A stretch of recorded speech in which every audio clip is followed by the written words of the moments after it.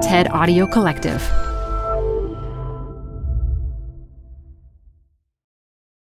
Hi, I'm Debbie Millman. Canva is great for designing visual content for work, no matter what industry or department you work in. Nail your next presentation with Canva Presentations. Start with a professionally designed template and use it as a springboard for your design. It's a serious time saver. Time to present but can't be there in person? Enter Canva Talking Presentations. Record yourself presenting and add your talking head to your slides so your audience can watch your perfected presentation anywhere, anytime. Start designing today at canva.com. Designed for work. This episode is brought to you by Progressive Insurance.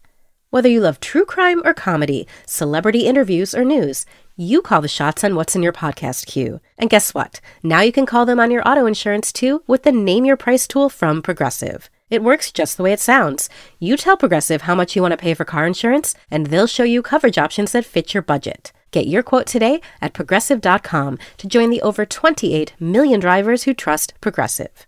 Progressive Casualty Insurance Company and Affiliates. Price and coverage match limited by state law. When I was in design school, I started seeing the world through design, and it enriched my life. I got, and this is why a chair looks the way it looks, and this is why Coca-Cola cans look the way they look. And for me, fashion has that same thing. It's like, well, you can choose to look however you want. Let's think about that. From the TED Audio Collective, this is Design Matters with Debbie Millman. For 18 years, Debbie Millman has been talking with designers and other creative people about what they do, how they got to be who they are, and what they're thinking about and working on. On this episode, Stella Bugbee makes the case for why fashion should matter for all of us. You're invited to this conversation if you want to be, on your own terms. And you should want to cultivate a relationship to fashion and style for yourself, for your life, because it's part of life. It's really fun. Stella Bugbee is the styles editor at the New York Times. How does one get to be the styles editor at the New York Times? Well, if you are Stella Bugbee, it has been a winding road through the world of New York media. Stella got her start in advertising and later became the design director at Domino magazine just as print was getting overtaken by all things digital. She then led the relaunch of New York Magazine's The Cut, which became a wildly successful online style and culture site. Now at the Times, Stella joins me today to talk about her circuitous journey through the terrain of contemporary media. Stella Bugbee, welcome to Design Matters. Hi, thanks for having me. Stella, I understand you were born in a giant mesa with no electricity or running water in New Mexico. Yes. Why there? They were living in Los Angeles, my parents, and looking to go back to the land. And my father tells the story that they rolled out a map of America and sort of looked for a spot that seemed remote and interesting. I did then go back and find a Whole Earth catalog. I think it was from like 1975. Great Whole Earth that said you should catalog. move to New Mexico. And I thought, I wonder if it was really their idea or they were just responding to the zeitgeist. They ended up moving to Washington, D.C., and then moved to Brooklyn as you went into fifth grade, I believe. And Sixth grade. Yeah. Sixth grade. But I understand you felt like a New Yorker well before that when you found your spiritual resting place standing outside Canal Jeans on Broadway. What happened when you did that? So my mom had met my stepdad while we were living in Washington, and we came to visit him, and I was really into fashion. I don't know what that even meant, but I was really into clothes. I was 10, and he took me to Canal Street outside of Canal Jean, but there also used to be this incredible flea market on Broadway, right across the street, and also up the block. And there was Antique Boutique, and I had never seen such a concentration of people, youthful people dressed up in cool clothes. And I thought, I have to just live right here forever. I felt the same way about the collection of stores right by Washington Square Park off of 8th Street. All the shoe stores. Capezio, Yeah. Reminiscence. Yeah. And Reminiscence was my all-time favorite store. And I saved, my dad lived in Manhattan. My mom lived on Long Island with us. And I saved up to get a kind of not quite turquoise blue, a little bit more green in it, jeans and canvas shirt set. So there I was in these sort of turquoise, bluish, greenish jeans, the same color short sleeve shirt, and white Capezios. And that I just felt like that was it. Like there was no higher I could go fashion-wise. A height of fashion for you, yes. Yeah.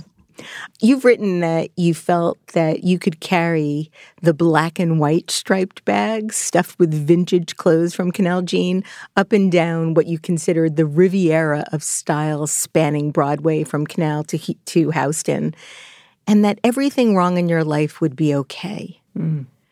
What wasn't okay at the time? Was it just being in 6th grade or parents getting divorced or? I don't know where to start. Yes, my parents were getting divorced. I'm an only child. We had moved around a lot. I didn't feel particularly settled. I had some substance abuse issues in my family. It was rough. I had a bit of a rough time early on, and there was something so soothing and escapist about seeing all this fashion and just kind of fitting in. The other thing is that Washington, D.C. at that time, I mean, I don't know what it's like now, but it felt very financially segregated, I'll just say, right? So you had to pick a lane and you had to stay in it, and it was very preppy. And even then, I didn't really particularly identify in that way. And I was just instantly felt like I'll find some people here that will like me for the way I want to be. And that was pretty obvious, just waltzing up and down that particular stretch of sidewalk. And at that point in New York, it felt really expressive. You just saw people walking around in wild outfits all the time.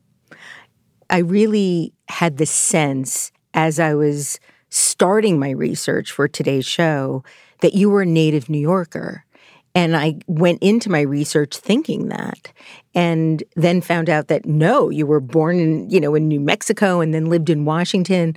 I just had this sense that you were a true blue native New Yorker, as I am. But I'm glad that you're honorary. I think that wherever you spend junior high school is who you are. I think that's true too. Absolutely. Like that's so formative. That becomes you. Your grandmother worked at Bonwit Teller. For those that might not know or remember, was the Barneys of Los Angeles in the 1960s and 70s. And your grandfather always carried around a beautiful Ralph Lauren bag, which I now know you carry. Oh, no, it was Vuitton. Oh, Vuitton. Yeah. Oh, yeah. So interesting. He loved Vuitton, and he was very, very showy in a funny way, but also kind of dandy.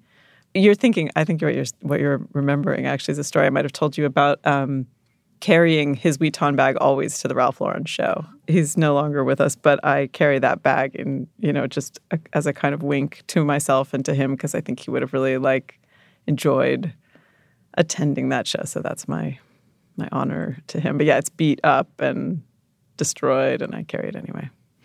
When you were in high school, you and your poetry were featured in Sassy magazine.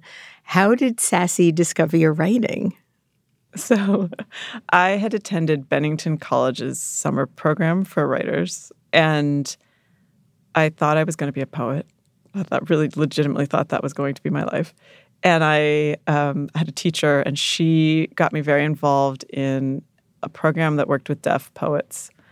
And we would translate each other's poetry. And through that, I got into the Nuyorican poetry scene. Cafe. It's quite a moment. Did you do slams? I did. So I wasn't very good at them, but I did participate. And then I don't actually know how Sassy came about, but I think somebody saw me there, and they were doing a whole story about teenage poets. So I was one of maybe 3 or 4 people featured.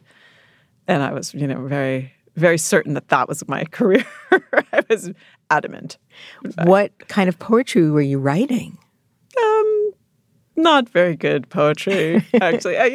Teenage poetry. I was really interested in poetry, actually. I think it's still something I'm actually quite interested in and have become interested in anew even in the last 5 years or so, and thinking about the way that poetry applies to what I'm doing now. I know that sounds really pretentious, but it does in terms of headlines and things like that.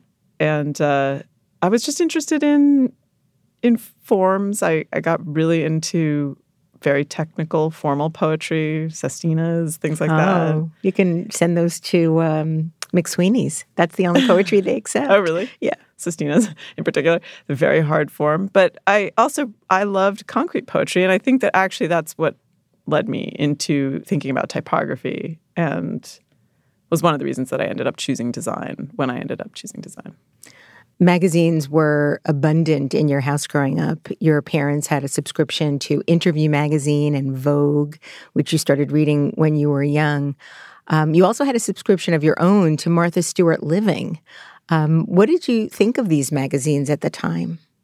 I think that I'm someone who very much bought into the idea of aspirational lifestyle as a young child, and it was very real. You sort of felt like if I get Martha Stewart Living and I learn how to make cookies and make people happy and have a nice home, my life will be better. And I think a lot of that did stem from the tumult of my earlier childhood and wanting stability and things like that. But I loved imagery. I think there's something about the kind of imagery and the styling of editorial imagery that I bought into 100%. I really loved it. Yeah. And whether it was Vogue or whether it was Interview, which was super cool, or whether it was Martha and food, and I don't know, I wanted to live in those images. Did you have any favorite models at that time? I didn't. Models have never been the thing that interested me. I was always really interested in styling. And, I spent a lot of time thinking about Vogue and thinking about old Vogue, later on in my career. Grace Mirabella Vogue or Diana Freeman? No, Anna Vogue, because Anna Vogue. That was my Vogue. And I think she was really speaking to a kind of perfectionism that had a certain appeal to me at that time. Like the idea that you could be perfect, that you could aspire to be perfect. Now, of course, I know that that's not true, but at the time, it was alluring. I understand you really fell in love with design when you first saw Ray Gun magazine. Mm-hmm. What intrigued you most about that, aside from the glorious typography and everything that was happening in that magazine? I think it broke every rule. Yeah. I was a first-year art student at Parsons and trying to pick a major.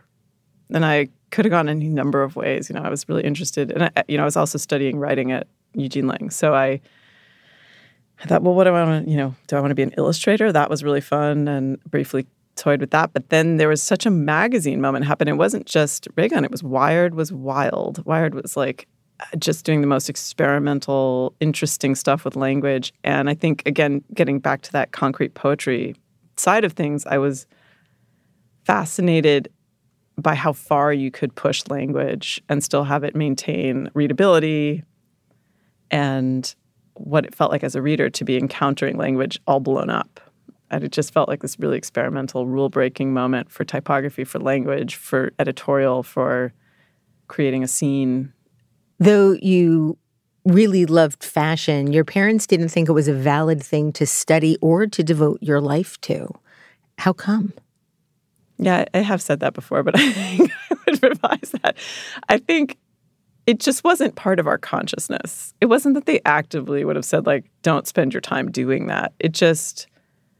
Well, if they were hippies, it might feel... we didn't know anybody who did that. They were school teachers and came by life in a very different way. And just, they were very literary. My mom, has 2 MFAs in literature. And it just wasn't something that they thought it was a career in exactly. They had no context for it. So they didn't look down on it or something. It just, now that I'm a parent, I have a little more sympathy for where they were coming from.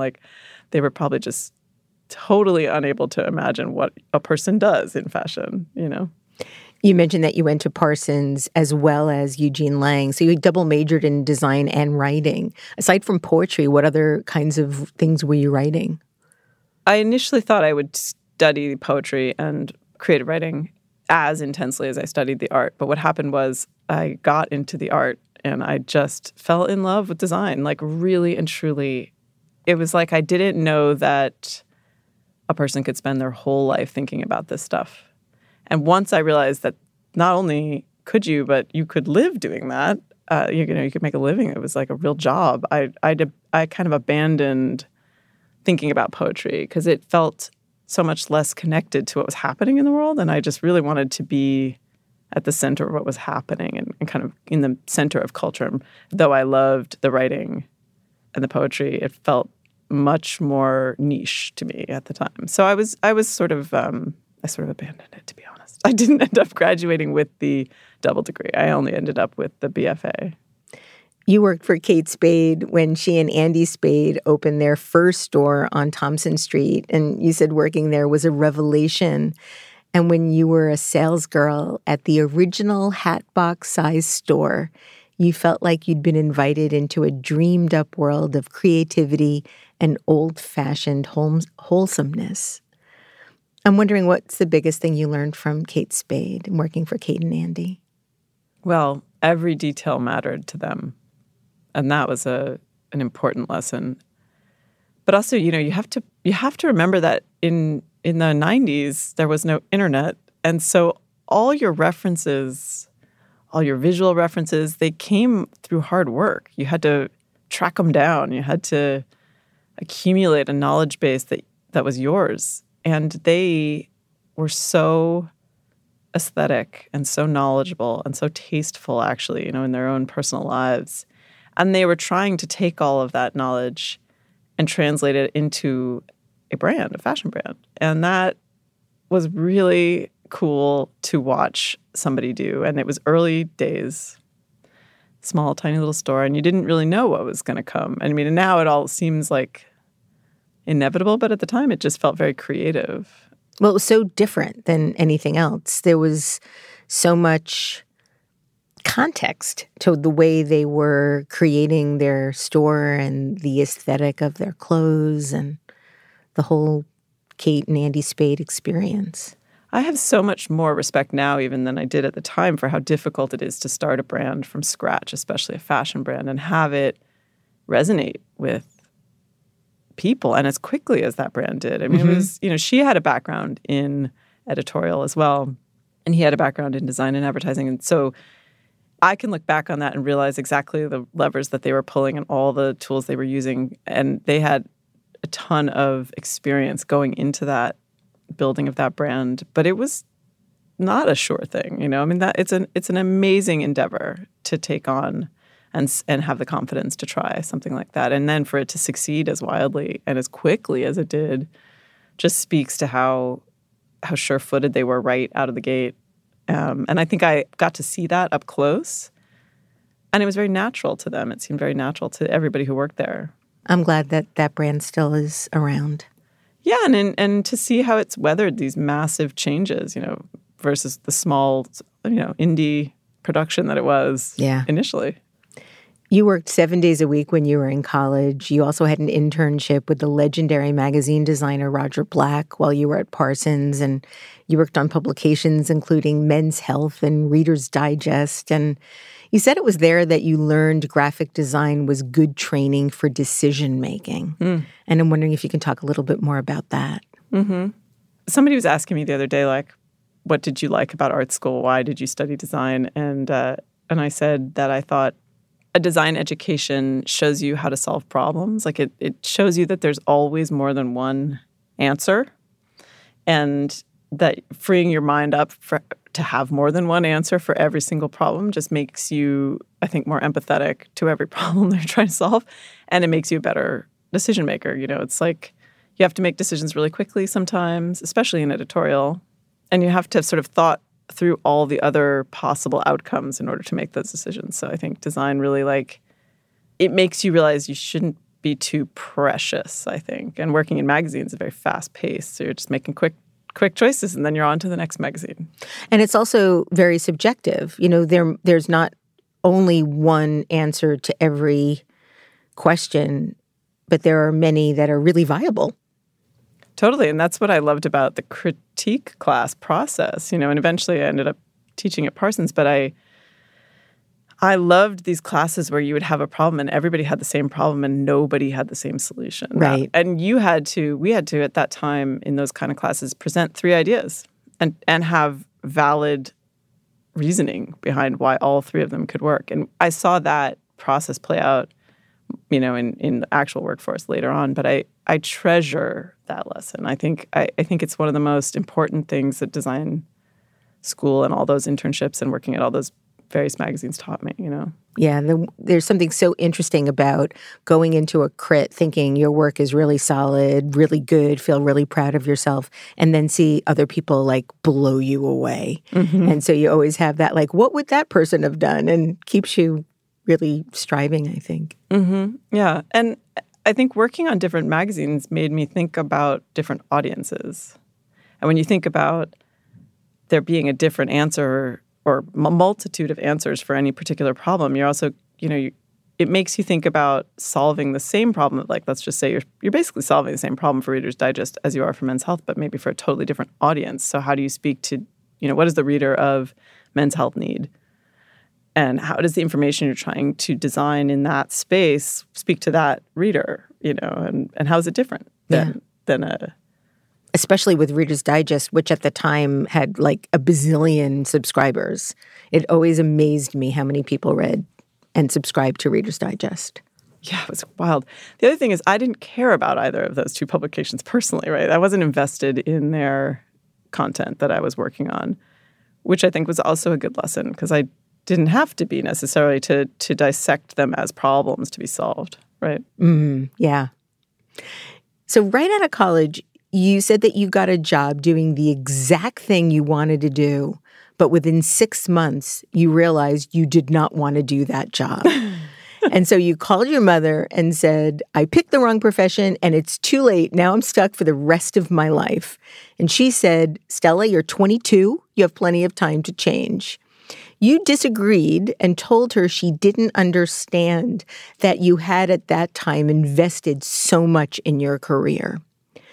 You don't have to tell us what the job was, but was that when you thought you should have gone to culinary school instead? Well, let me be clear. I loved that job. Okay. And I loved those people, and I loved that. It was really, I didn't think I picked the right profession, period. It was not that any job would have been the right job for me. So it was working in design. Yeah, I was worried that being downstream from the decision-making process was upsetting to me at the time, right? Which I'm sure is a relatable thing for a lot of young designers. And I knew even then that the design part of it was only satisfying to me when I had some say, at least, in the content part of it.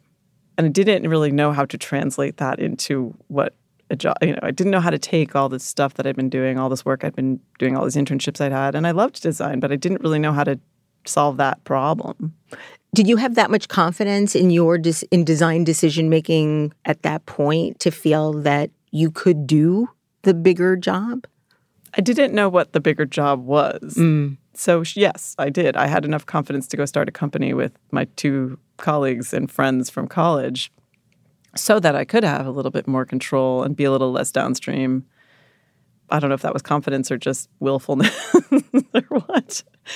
But, I drive, ambition. Yeah, I think what you're describing and what I called my mom to try to articulate, and not super successfully, was just that I wanted more control over what I was doing, and I was worried that I wasn't going to get it for a long time in this profession, and I didn't know how to fix that problem. I think that's a conundrum that a lot of people come up against in design. Yeah, I briefly started a company, I believe I was 26 or 27, for much of the same reasons, but though I had the drive and the ambition, I didn't have the experience. I mean, we did it fairly successfully for 4 or 5 years, but I was never proud of what we were making because I didn't have the skills yet to understand how to make things that were better. I absolutely ran up against a similar personal, sort of a lack of skills or just even experience in general. Like wanting the control doesn't mean you have the judgment yet, right? So I knew that after that even after doing that, even after trying to gain control over it, I actually had to go back into the workforce and get more experience and learn from others some more. Yeah, one of my favorite anecdotes that I read about you was when you were a very little girl, you went to a job fair and somebody asked you what you wanted to be when you grew up and you said in charge. I could so relate. So there's a pattern emerging. Yeah. So you had a number of really interesting jobs in that first decade of your career. You worked for Drew Hodges at Spotco, the agency that does most of the theater campaigns for Broadway. I believe you worked on 52 campaigns that first year. You also freelanced at the New York Times Magazine. You worked at Ogilvy and Mather's Brand Integration Group and also began teaching, as you mentioned, at Parsons. You also worked at 2 independent magazines, Bene and Topic. Now, during this time, you also got really sick. Can you talk about your diagnosis and what happened after? Yeah, I got sick right after college. And so that phone call that I made to my mom was also part of that. I thought, I don't know exactly how I'm going to work this hard being sick. I was diagnosed with Crohn's disease. And so I spent a lot of years just trying to figure out how to balance the ambition that I had with the truth, which is that I was not feeling well a lot of the time. That did affect a lot of decisions that I made, including the decision to have children earlier than I might have necessarily had I not had Crohn's disease. But other than that, I just trucked along. I don't know. It's not, I wouldn't say that I let it get me too down. You said that it was really intense to be sick in your early 20s because people didn't understand you, that you were so different and in such a different place. You weren't able to go out and party as much. How did you manage the ambition with the illness? Well, also to be fair to other people, it's not something I was talking about with anybody. So if people didn't understand, it's also just not something that I was super open with. It wasn't something anybody was open with back then, I don't think, as much as it is now. Now I meet people who tell me they have Crohn's disease all the time. It's sort of a common diagnosis, but back then I felt very embarrassed. Why? I don't know. Because I didn't want to be sick, and I didn't want that to define my life at all. In fact, I resented that it was there at all. You say, how did I balance it? I just didn't really want to deal with it at all. So I just, Todd, my husband, Todd St. John, he's also a designer. And, sometimes we look back on that time in our lives and think, why didn't we travel more? Why didn't we do this or that? But a lot of it, I think, was that there was work and then there was time where I needed to rest. Well, you also found yourself unexpectedly expecting twins when you were 28 years old. Yeah.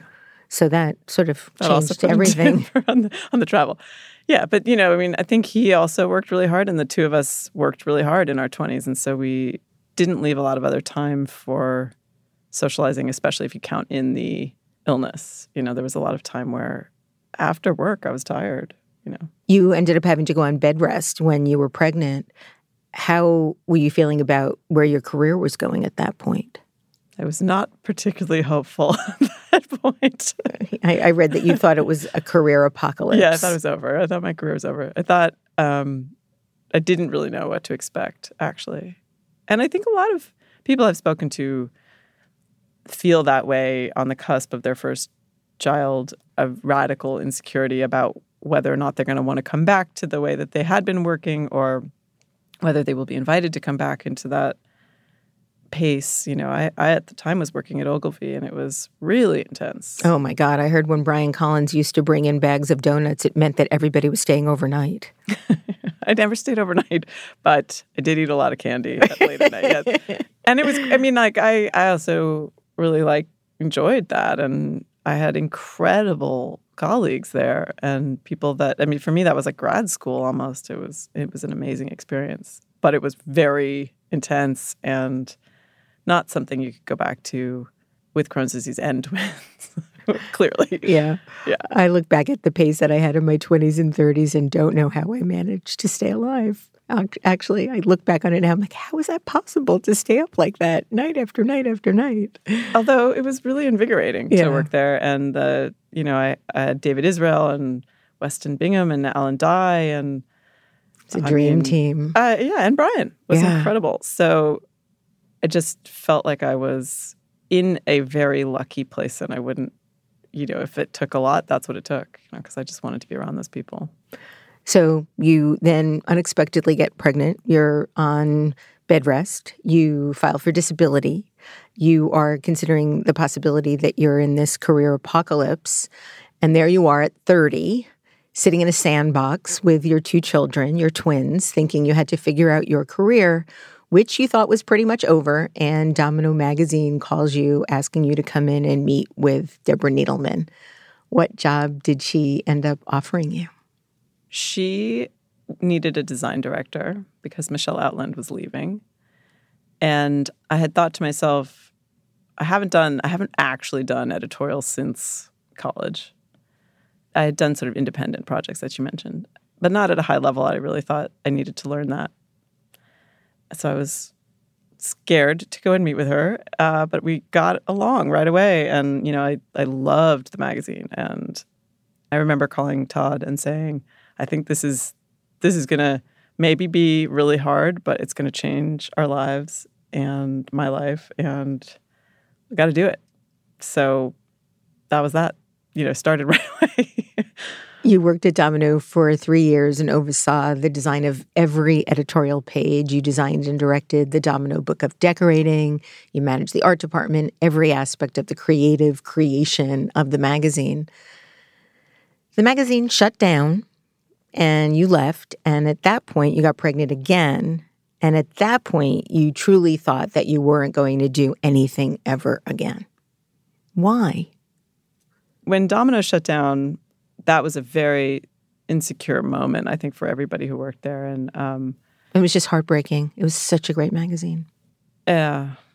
And it was very heartbreaking to see a whole entire staff get locked out all at once. That was sort of when I went to work in fashion for the first time. I went to work for Raul Martinez. That year that I spent working there, or a little more than a year actually, was my PhD. Let's say if Ogilvy was my master's, then AR Media was like a deep course in fashion and fashion photography and fashion branding. And I spent an entire year hanging out, reading Vogue magazines in their library, coming up with campaigns. And so that was really a seminal, unexpected turn. It was back to branding, away from editorial, but it was at that time, Raul was also going back to be the design director of Vogue. So it felt like this perfect hybrid of the two worlds, branding and design and editorial, some more worlds, and fashion. And it was my first kind of real foray into the highest level of fashion. And then I got pregnant. And and then I thought every time a life change like that happens, I think it's very destabilizing. For me, it has been. Maybe some people are more prepared for things like that. I was not expecting that to happen, and I was a little destabilized, and things were going great at AR. So why did I think it was the end of my life? I didn't see the path. I didn't know. I think some people see their careers and their lives as a linear. Yeah, I don't know anybody like that. Yeah, I didn't, and I couldn't quite imagine what the next step would be. Hi, I'm Debbie Millman. Canva is great for designing visual content for work, no matter what industry or department you work in. Nail your next presentation with Canva Presentations. Start with a professionally designed template and use it as a springboard for your design. It's a serious time saver. Time to present but can't be there in person? Enter Canva Talking Presentations. Record yourself presenting and add your talking head to your slides so your audience can watch your perfected presentation anywhere, anytime. Start designing today at canva.com. Designed for work. Hey y'all, it's Elise. I have another podcast to tell you about. It's called In the Making. It's an original podcast brought to you by Adobe Express. It's the all-in-one content creation app included in your Creative Cloud membership. In the Making takes an honest look at the challenges and rewards of being part of the creator economy. The series kicks off with Puno, who is a creative director and educator. On the show, host Teresa Au explores how you can use the principles of design to create a career you love.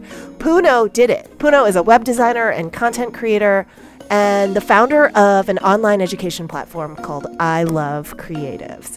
And on the show, Puno shares her journey from working on the Call of Duty video game to building both a design studio and a trade school for digital design. Puno has practical advice for taking a thoughtful and iterative approach to career building. Most importantly, this show is actionable. It's about how you can take your own next step in the creative world and into the creator economy. It'll help you discover creative, intriguing people who are making a living, and it'll probably inspire you no matter what you do. I know it certainly did for me. Search for In the Making in your podcast player. My thanks to In the Making and Adobe Express for their support. In an interview with Molly Fisher, she asked you if it was possible to be ambitious and happy, and you said you didn't think so. Yeah. Do you still feel that way? I think that the last couple of years have been a real reckoning with ambition culturally.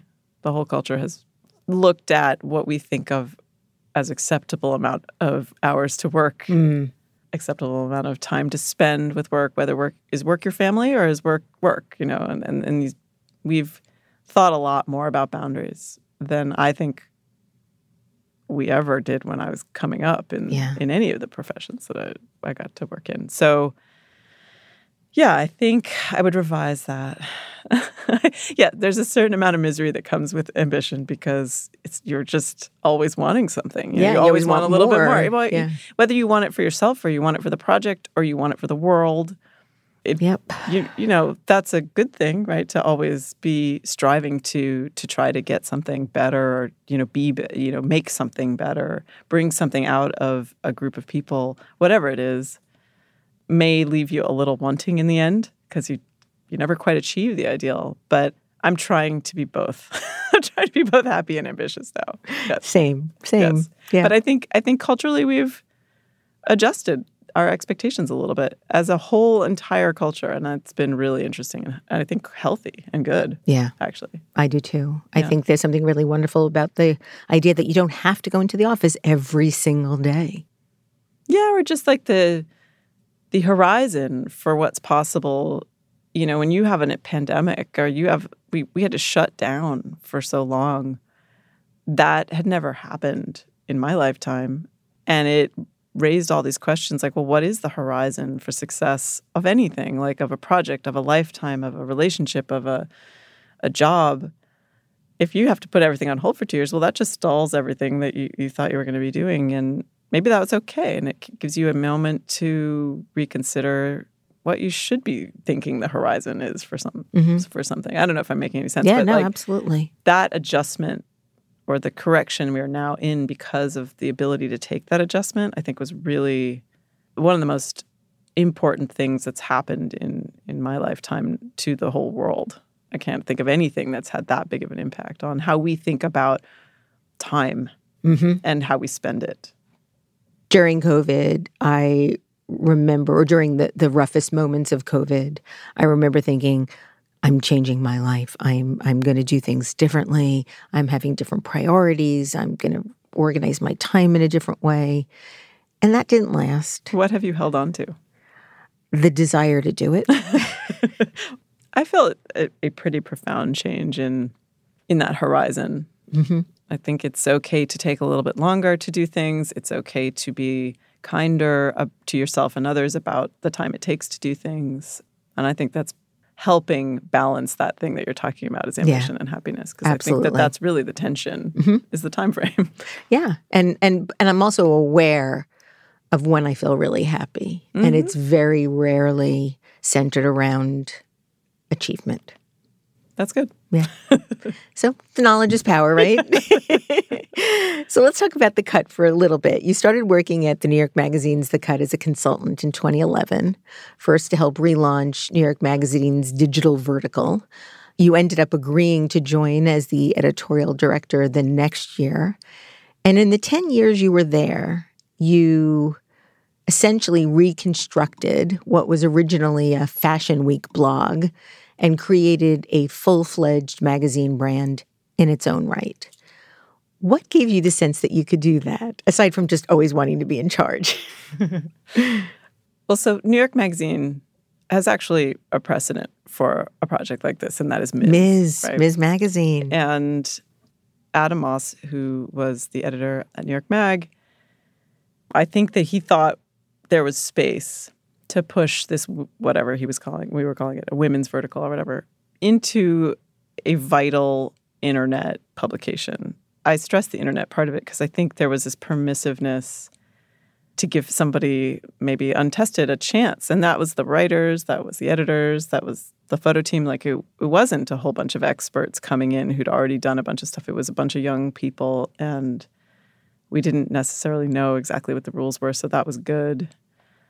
I'm not sure that I had the confidence necessarily to come in and do that, but there was a lot of interest in pushing things, and Adam was very experimental. And I had worked with David Haskell, who is now the editor-in-chief of the magazine, on Topic, which was his project that you mentioned earlier.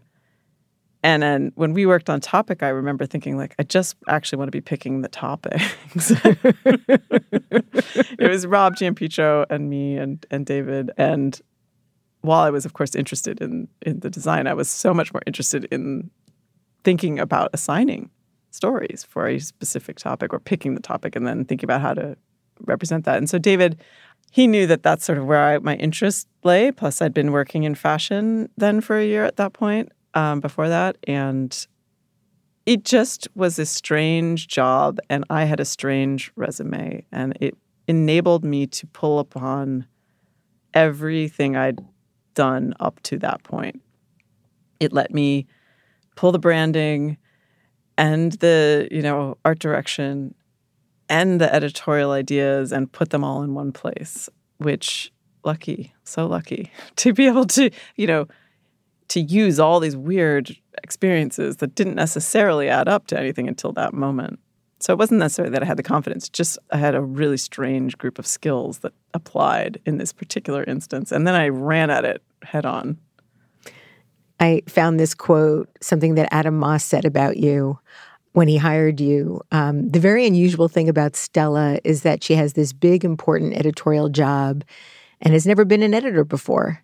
He went on to state that he would have been unlikely to appoint a design director to run the cut had he not already gotten to know you when you consulted. And he stated, "What we saw then was that Stella was a natural editor with a crystal clear vision, an incredible sense of story, and great news judgment." Stella, what I love so much about this is that you succeeded by creating a magazine and a brand that you've described at various times as a smart, funny, clear-eyed look at fashion, beauty, and issues that matter most to women that also blends a literary feeling with a punk feminist sensibility. Like, what could be better than that? How were you able to sell that and figure it out and then sell it in such a clear-eyed way? I mean, that's what he said, in a clear-eyed way. My main goal was to create a space where the people working on that project could say whatever they wanted to say in the tone they wanted to say it in. So it was always very much about the community. I used to make this arm motion where I put my arm kind of in a circle and I said, like, I'm just keeping the space open so that we can do what we want and say what we want, and that we're not being forced into a silo by some advertising category. I think that's really, if you look at most magazines, they were created for the purpose of advertising categories. And you created this for a certain sensibility, it feels like an attitude almost. Yeah, psychographic, I should say. But, I firmly believe that there were people who wanted to talk about serious things and silly things at the same time, in the same place, and that was fine. And I defended that urge more than anything. And, it changed dramatically year over year over year. And so it wasn't just that I had that vision from the beginning. It was sort of like I got that done, what else can we do? And how else can we grow? And who else can we bring on? And what other voices can we put forth? And what other challenges and ideas? And while that was all happening, the magazine was also, feeding me incredible pieces. And I was working with the people who worked making the print magazine all the time and the editors on that. And I had an incredible partner in Lauren Kern, who's now at Apple News. And she was like sort of my editorial partner on the magazine, on the print side. And, once that came about, when she joined, I think that we all saw the real potential for it to be something very impactful. And again, we just all ran at it. It was, for me, I didn't want to squander that opportunity ever at any moment. I thought, what if no one ever gives me this opportunity again? I have to run at this, And I wanted to give everybody else that sense that we got to run at this because we don't know that this is a guarantee that we'll always have a place to say and think and be ourselves, even with the precedent of Ms. having come out of that publication, which is really powerful. And I was operating a lot on other publications' backs, like I think you mentioned Mirabella. The actual Mirabella, right? Grace's magazine was an after incredible Vogue. magazine. Mm-hmm. Sassy, like there was a precedent for some of what we were doing. Remember New York Women? New York Woman. New York Woman, yeah. And in fact, I met with the editor of New York Woman early on in my time at the Cut because Pam Wasserstein knew her, and we went out for lunch. And it was important to me to note that we were part of a pretty healthy legacy, actually. And we were just doing it on the internet for a new audience and building an audience in that space. But a lot of people have tried to do what we were trying to do. And, in fact, I have the very first issue of Mirabella. And I got it when we were relaunching the Cut in 2018, just as a kind of reference. And I couldn't believe how contemporary it was and how it felt like it could literally be running now. Yeah. I want to talk about fashion a little bit. I love fashion. You've said that from the time you were little, watching your grandmother at Bonwit Teller, you remember understanding that fashion was a form of social currency and that people who had money looked really different from people who didn't, and that they were treated very differently depending on what they wore. As a result, you've been fascinated with the way in which fashion and power overlap and the way in which fashion and self-expression overlap. So my question is, how have you incorporated expressing that fascination in the way you approach fashion and fashion journalism? Mm-hmm. I think that a lot of fashion journalism is prescriptive, or at least it has been historically, and exclusionary. That's why a lot of people have resentment toward fashion. They feel talked down to and excluded, whether it's because they don't fit in the clothes or they can't afford the clothes or they're, for some reason excluded. It's an industry and an art form that thrives on hierarchy and caste systems almost. And I don't like that about it at all. I sort of reject that. And I kind of want everybody to feel like it's something that they can and should embrace for themselves the way they would enjoy food or the way they would enjoy a great book or music, so that it's very personal, approachable part of your life, And to go back to being in design school, for example, when I was in design school, I started seeing the world through design, and it enriched my life. I got, and this is why a chair looks the way it looks, and this is why Coca-Cola cans look the way they look. And for me, fashion has that same thing. It's like, well, you can choose to look however you want. Let's think about that, And I would hope that certainly at the Cut, and perhaps less so at the Times, just because of what we're doing at the Times. It's very, very different. But I really wanted to start to open up a conversation for people and say, you're invited to this conversation if you want to be, on your own terms, and it's fun, and you should want to cultivate a relationship to fashion and style for yourself, for your life, because it's part of life. It's really fun. So a bit of taking away that power that fashion tends to have over people because it makes them feel excluded, that was important to me. One of the things that I've loved in quite a lot of your fashion coverage over the years is how you sort of democratize some of what we think about when we think about fashion, and also the range that you, in the way that you put things together. But I really loved how obsessed you were for a little while there with Birkenstocks. And this was before Birkenstocks were back being Birkenstocks. And I loved that you embrace both high and low at the same time. And it's not just a matter of here we're going to go high, here we're going to go low. It's you can match this up however way you want to, as long as you feel good and comfortable in whatever you're doing. I mean, I think one of the things that we were told, like the magazines that I absorbed and loved so much that were so aspirational and exclusionary as a child, didn't always allow you to hold the complexity of the high and the low, of wanting to both talk about fashion and politics, of wanting to be able to indulge in something expensive, but also wear Uniqlo. Like those complexities, those dichotomies, those contradictions are life.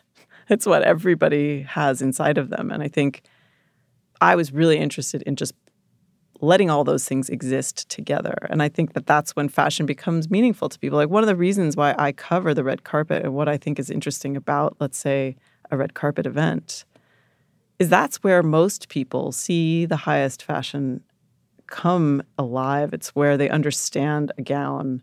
It's not on a runway. And it's not in their closet. It's on their favorite star, wherever, movie star, musician, reality TV star, whomever it is. And that's very fun space, I mean, it's not stupid. It's very fun. It's very important that we think about the ways in which those intersections happen. So I was very interested in collapsing some of the hierarchy around what was good and what was bad, what was high, what was low, what was accessible, what was off limits, and to whom. That's really important. Is there a difference in covering a Met Gala versus going as a guest to the Met Gala? Oh, sure. Definitely. In what way? Well, I've never been a guest at the Met Gala, to be clear. I mean, I think the most interesting thing for me about working at the New York Times is really thinking about those differences. What is the difference between covering? What is the objectivity that you bring as a reporter or an editor at the Times? How does that change your relationship to power, to the people in the room? How do you hold those people accountable when they're not being honest? How do you do that? By keeping yourself not a guest at the Met Gala. You have to be a little bit outside of that, and that's the price that you have to pay. You don't get to sit in the room and enjoy some of those spoils. However, you have objectivity. You see what's really going on. So it's a real, that kind of dynamic. Once you're a guest at the table, you can't be a journalist. How do you decide what you want to cover? At the Times, the way the style section works is sort of broken down roughly. We have a fashion team. We have a kind of generalist team. So there's news. There's just stuff that's happening. We got to cover this. It's happening. And we try to set ambitious targets for that in terms of like, well, who's interesting? Who do we think is pulling all the levers? Let's go after that person. In terms of let's get a story about them. Let's introduce them to a reader. And then there's just like, what is a reader interested in? What do we think is going to light their minds on fire? What do we think they're going to share in their friend group chats? That's a big thought that's always in my mind. And I don't know, there's also just a certain, intangible instinct. And you never really know, but you just sort of develop over time, especially if you're really looking at patterns over time of internet traffic. I mean, we have so much information available to us, And that's the thing. It's like, well, you have to really read the tea leaves. Well, you sort of think, well, why did that story do really well and not that one? And what's the learning from that? And not let that affect what you're assigning too much, right? You have to think about what you think is interesting, what's moving the conversation forward, and that's the sensibility. That's an intangible thing, actually. Before any publication went online, you didn't know what people were necessarily interested in most. Yes, can this marriage be saved from Ladies' Home Journal and so forth. But now how many people are actually reading every single article that they're reading and the direction that they're going and so forth. And in some ways, when you're going through the paper, I still get the Sunday paper, you go through and there's a lot of opportunity for discovery because you're just seeing things as they pass by on the page. when you're online, you tend to look for things like, Thursday night into Friday morning, Modern Love will be up. Social cues. You know when to find things, and you don't have as much opportunity to discover unless you're being fed, you might also like this, which, you have to then to decide whether or not you think it's worth clicking.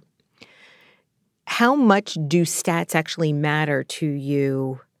And I'm not talking about the Times. I'm just talking about you and your taste and what you believe should be published. They don't matter to me. I'm looking at them. I'm curious to see them. But I'm not going to not do a story that I believe in based on that at all. We came out of a decade, those of us who worked online, where a lot of decisions were made based on that. And I'm not sure that that was to the benefit of the content always. And luckily, the Times really doesn't dictate what we do in that way, which is really helpful. But, there are, I've developed certain instincts. I have a sense of, I think, what's going to be interesting to people. And, is there tension in the story? Is it a widely known subject matter? We just did a story about Barnes & Noble. I love that story. Yeah. And I love the images. It was so great to see all the different Barnes & Noble styles. Well, that is a design story, right? Right. A total branding and design story. And several people on my team were very surprised at how big of a hit it was. But I knew it was going to be, because I think there's this huge interest in that brand, right? An innate interest in Barnes & Noble, why it's not succeeding. And I think actually people want it to succeed, right? Yeah. So what were they doing? And they're doing something really weird, actually. And I kind of thought, that one will probably be a hit. And you just develop instinct for what you think people will want to read. And I'm certainly not always right by any means, but that's kind of the way I use that information that I get every week and actually every day, is just a sense of people really are interested in things that they already have emotional investment in, you write about Victoria's Secret, people are going to read it. They're curious about that brand. Yeah. Regardless of what you say about it. So there's certain topics that you sort of recognize will be interesting. You've written that runway showgoing requires stamina. Is that because of the pace? Yeah. There are people who just love going to fashion shows, and I think they're really interesting, especially if that's your beat and that's what you cover. But the grind of going to maybe 50 in a row, especially if you're a visual person, you have to pace yourself. It gets it's a lot of images if you're thinking about it that way. I'm sure it is experiencing that just on Instagram when I'm not, let's say I didn't go to Milan or something. I'm experiencing it as a reader, and as a viewer, it's a lot to watch other people experience it. Yeah. If you imagine being there, it's a lot of images. How do you feel about your own fashion when you're watching shows or in the midst of the fashionistas? Probably like most people, I have a fraught relationship with fashion. If we're talking about what I wish I could have, this is what I have. But this season, I tried a different approach, which was while I was walking around and going to shows, I started keeping a list on my phone of reminders of things that I actually like, so that I wouldn't lose sight of my own desires and my own taste. Just to remind myself, you know what? You really like this, and you really like this, and this is a hard-won, decades-long project to develop what you actually like. Don't be too swayed just because everything is shiny. And that's a different approach than I've taken in the past, and I think that that's been healthier. Because otherwise you can get very wrapped up very quickly in kind of the dizzying aspect of all of this new, beautiful, luxury, very distorted reality. Mm-hmm. Which most people, I don't think most people change their fashion every 6 months. Well, it's just that and technology that have that sort of forced obsolescence embedded in it, which is so hard to manage emotionally, because you want to sort of be stylish or in style or have the latest, greatest, whatever. But that's a lot of pressure. It's a lot of money. It's a lot of consumption. I mean, the real hardcore fashion is for the very young who change their fashion all the time and are trying to figure out who they are and are using style as a tool to do that, or the very wealthy who can afford to do that. For the vast majority of us, And the very skinny. yes, the body that can handle that kind of change and can afford to handle that kind of change. The vast majority of us will buy a coat in 1990. I'm looking at you. I know. Oopsie. I know you still have a coat that I admire from 1990, and keep it, right? And so how do you bridge that continuity of self over year? That's not something that you can sustain changing all the time, most of us. So then you have to develop your own personal taste, which I think gets back to my goal for all of us, which is like cultivate your own taste. Have confidence in what you like. Make your list. This is what I actually like, so that you're not feeling swayed all the time or insufficient because you can't participate for whatever reason, money, age, body, any of those reasons. It helps to have a strong foundation and understand what you actually like. And then I think you should just totally lean into that. No trends, nothing. Find yourself and enjoy yourself with fashion. That's my main goal in life. Just have fun with it. Is to divorce it of its power over our minds, and to gain some control over that and say, like, I really love this. I love it the way I love this couch that I bought 25 years ago, and I keep recovering this couch. Well, you know what? I love this coat I bought in 1990, and I'm going to keep wearing it. I think that that's really important both for the earth, for our minds, and for some semblance of control over that industry. You said that we can't fix how anybody feels about their body, but we can disabuse people of the idea that certain styles are only for certain people. Do you think that designers are really paying more attention to that now? There was a moment where I think we saw this little window open up, and it seemed like that was going to be a priority. I've actually seen incredible backsliding in the last couple of years. This season was abysmal for body inclusivity. You'll have one or two people in each show, and some brands are doing great. I should, say that. But then I think, with the introduction of Ozempic, it's like everybody just gave up. I don't know. I mean, it felt very that way. Yeah, it felt like market change all of a sudden. And fashion is cyclical, and it's not that deep as we would like it to be. So, some of these changes that were kind of promising and exciting, we'll see if they stick. Well, you had a lot of ability to help reframe the way people think about style and beauty and size at the Cut. Do you feel you're able to do that at the Times as well? The Times project is super different. In what way? Well, it's not a luxury sales project. Like, we're not making fashion shoots. We're not really telling people what to buy so much. I mean, there's Wirecutter, but we're not a luxury fashion magazine. We're a news organization. We're part of a news organization. I don't see my role as sorting through and telling people what to purchase. Even our critic, Vanessa Friedman, she's not doing that. We're not doing that. We're taking what's happening and we're explaining it to people.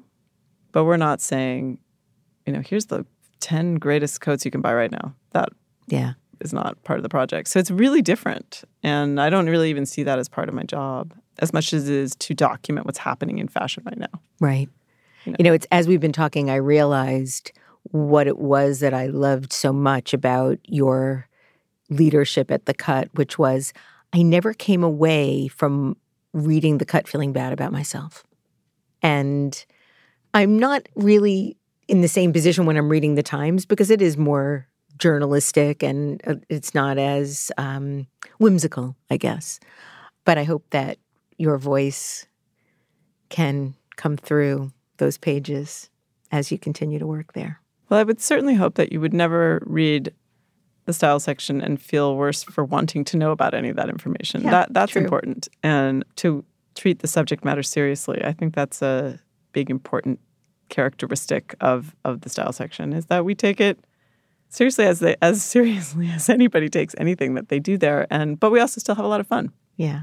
Yeah, and I wouldn't want anyone to come away reading one of our stories feeling worse about themselves or bad for wanting to know about Yeah, it. And, I think a lot of what we do actually is give people permission to enjoy the stuff that we're covering. And within the context of the New York Times, that's pretty important because there's a lot of very serious, gut-wrenching stuff that happens in the sections other than mine. And that's okay to then turn to us and enjoy yourself over here. I think it's really important to say it's okay. It's okay. Come on over here and enjoy yourself. Yeah.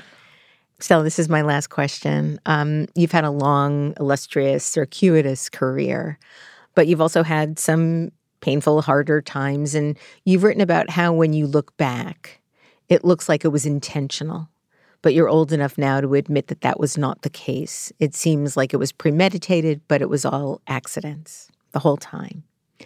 I think that's really helpful for people to hear as they're navigating their own ambition and their own career paths. It seemed like at the time you had no idea whether you would recover from the various obstacles in your path. How do you think you were able to overcome those obstacles? And what has it taught you about control? Yeah, I have said that I felt like it was an accident. But actually, one of the things I've been thinking a lot about in the last couple of years is that I looked at all these things as opportunities. So they felt accidental, or they felt like unexpected is maybe a better word. But I was always able to look at each opportunity or each experience and say, well, this will complete a little puzzle piece that I'm missing. I don't know about fashion. Not really. Not at the level that Raul Martinez knows about it. What can I get by working with Raul Martinez? Like, that's the highest level, right? He's really good at it. What will I learn from this man? And it wasn't necessarily clear to me what I would do with that, but I knew that it would give me this critical piece of knowledge and a way of looking at the world.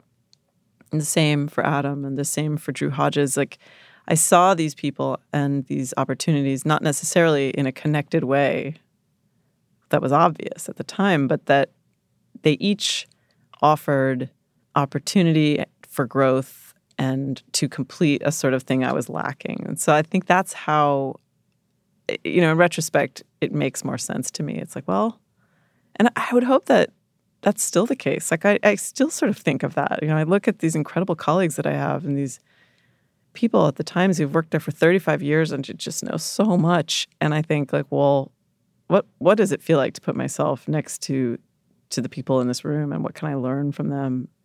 So that's how it's made sense. It's less that, oh, it's all been accidental and oops, here I landed here. It's more that if you see an opportunity, or if you are given any opportunity, find the little core inside there that's going to give you the most knowledge that you can then take and apply to something else. Or try to find the thing within any experience that completes a missing part of your education. Stella Bugbee, thank you so much for making so much work that matters. And thank you for joining me today on Design Matters. Thank you for having me. Absolutely. It's been a pleasure. To see more about what Stella does, all you need to do is read the style section of the New York Times. This is the 18th year we've been podcasting Design Matters, and I'd like to thank you for listening. And remember, we can talk about making a difference, we can make a difference, or we can do both. I'm Debbie Millman, and I look forward to talking with you again soon. Design Matters is produced for the TED Audio Collective by Curtis Fox Productions. The interviews are usually recorded at the Masters in Branding program at the School of Visual Arts in New York City, the first and longest-running branding program in the world. The editor-in-chief of Design Matters Media is Emily Weiland.